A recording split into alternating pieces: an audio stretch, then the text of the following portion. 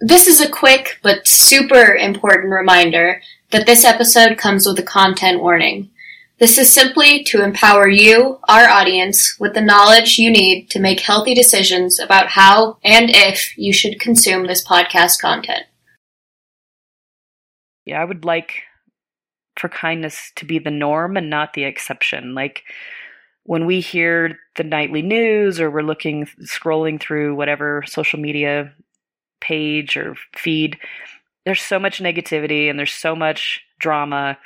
And every once in a while we see this nugget of like a beautiful story and we all love it and we share it and we like it and all those things. And I'm like, why isn't this the norm? Like, why is this always some exception to the rule where we hear all this negative garbage? And then, even in a crisis, like, remember when 9/11 happened or, horrible events around the globe, and you're like, you see these beautiful stories of people coming together to help each other, and I'm like, why aren't we talking more about that? So that's kind of my mission at work, is to make that more prevalent in our daily lives. In Your Element is a teen-hosted podcast covering conversations with our allies. I'm your host, Abby Jones, and I get to chat with some of the most inspiring people. Our guests will include educators, creators, and changemakers who will reflect on their teen years, what makes them feel the most in their element, and things they wish they had known as a teenager. In Your Element is a part of the Element Collective, the first gamified life skills mobile app for teen girls. Download the app to earn exclusive rewards and get connected directly with mentors like the guests that you'll hear from on the show. You will probably be on your phone anyway. It might as well be fun and productive, because when each of us are in our element, magic happens.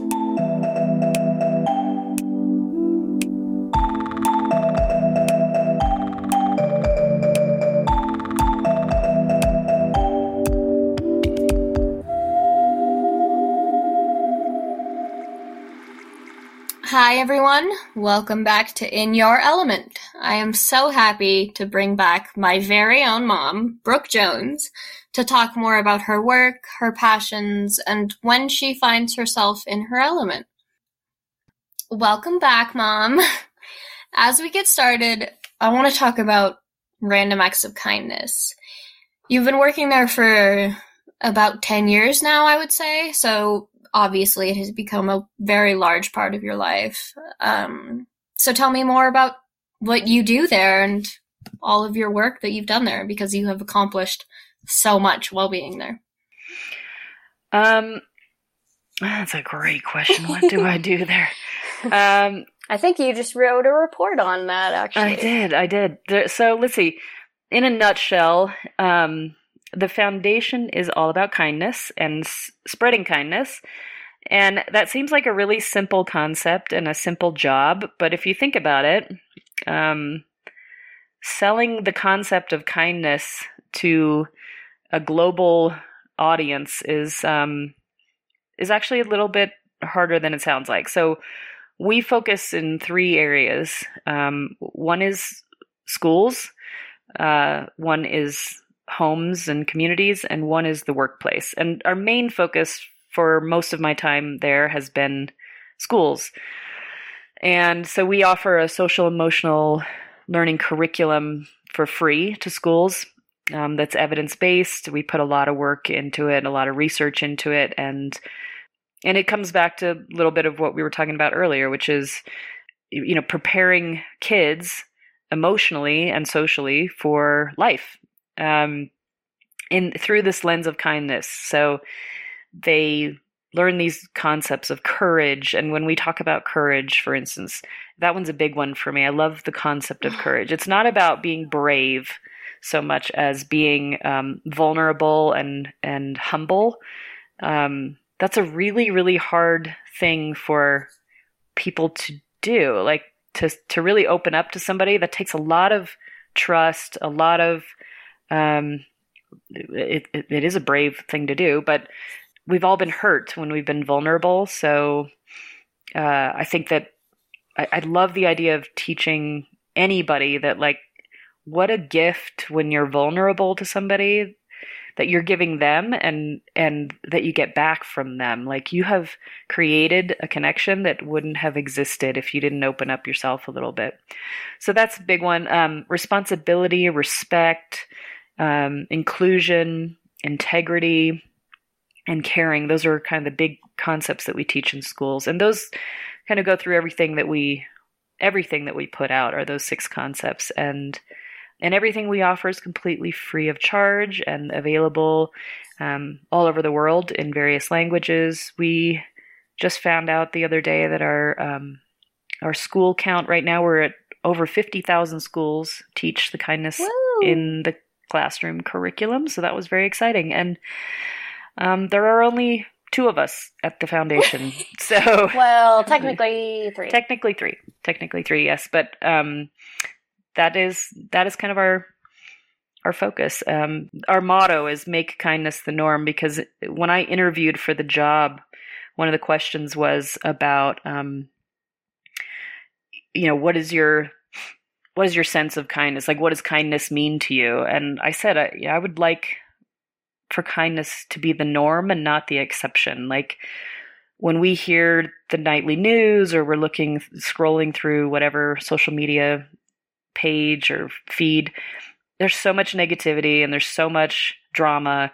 And every once in a while we see this nugget of like a beautiful story, and we all love it and we share it and we like it and all those things. And I'm like, why isn't this the norm? Like, why is this always some exception to the rule where we hear all this negative garbage? And then, even in a crisis, like, remember when 9/11 happened, or, horrible events around the globe, and you're like, you see these beautiful stories of people coming together to help each other. And I'm like, why aren't we talking more about that? So that's kind of my mission at work, is to make that more prevalent in our daily lives.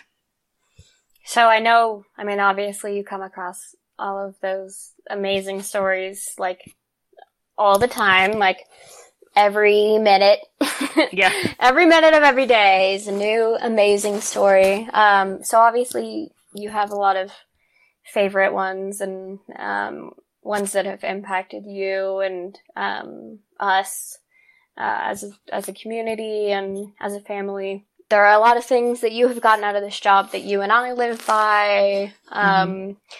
So what is one of your favorite stories that you've gotten to listen to and witness doing what you do?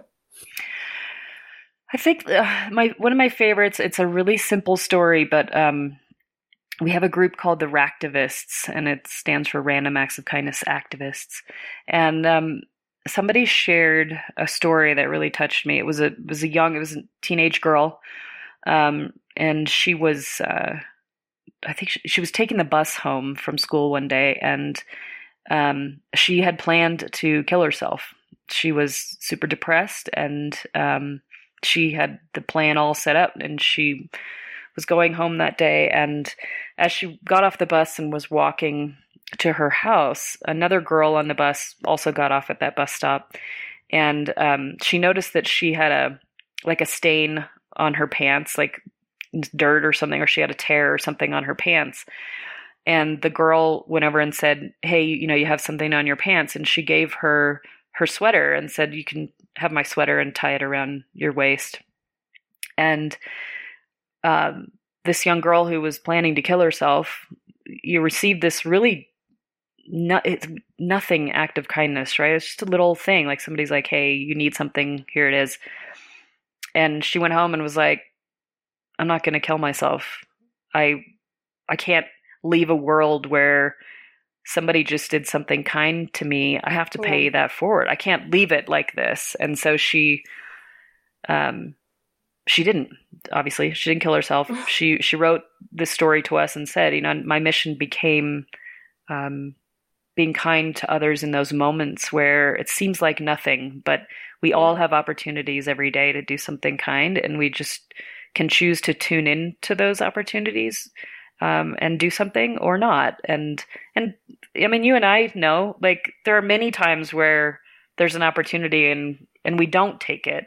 'cause you can't be kind 24/7. Like you can't be always fixing the world, but when you can, it feels really good, and it feels like you've moved the needle just a tiny bit. And so that's one of my favorite stories. And the other one I always tell is about you and your Pay It Forward projects, and how much they impact you every year. I think that like it's one of those things that when I know that if you're feeling down or sort of blah, I'm like, let's start thinking about your Pay It Forward project, and you get always like super engaged, and you really get thoughtful about it. And I always love seeing that because it takes a lot of work, as you know, to do those projects every year.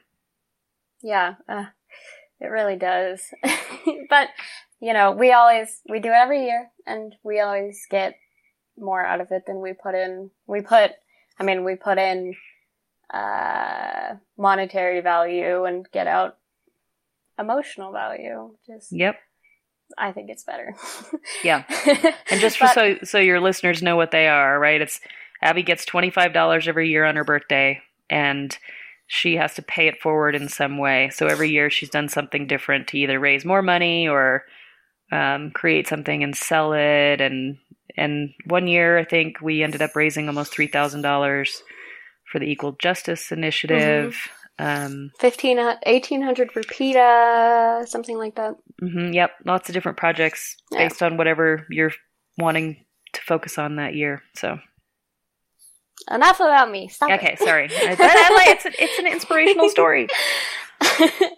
But yeah, that's what I mean. And you are always a part of it with me, and it brings the both of us so much joy. And I mean, obviously, for you, getting to do what you do as a job is so amazing.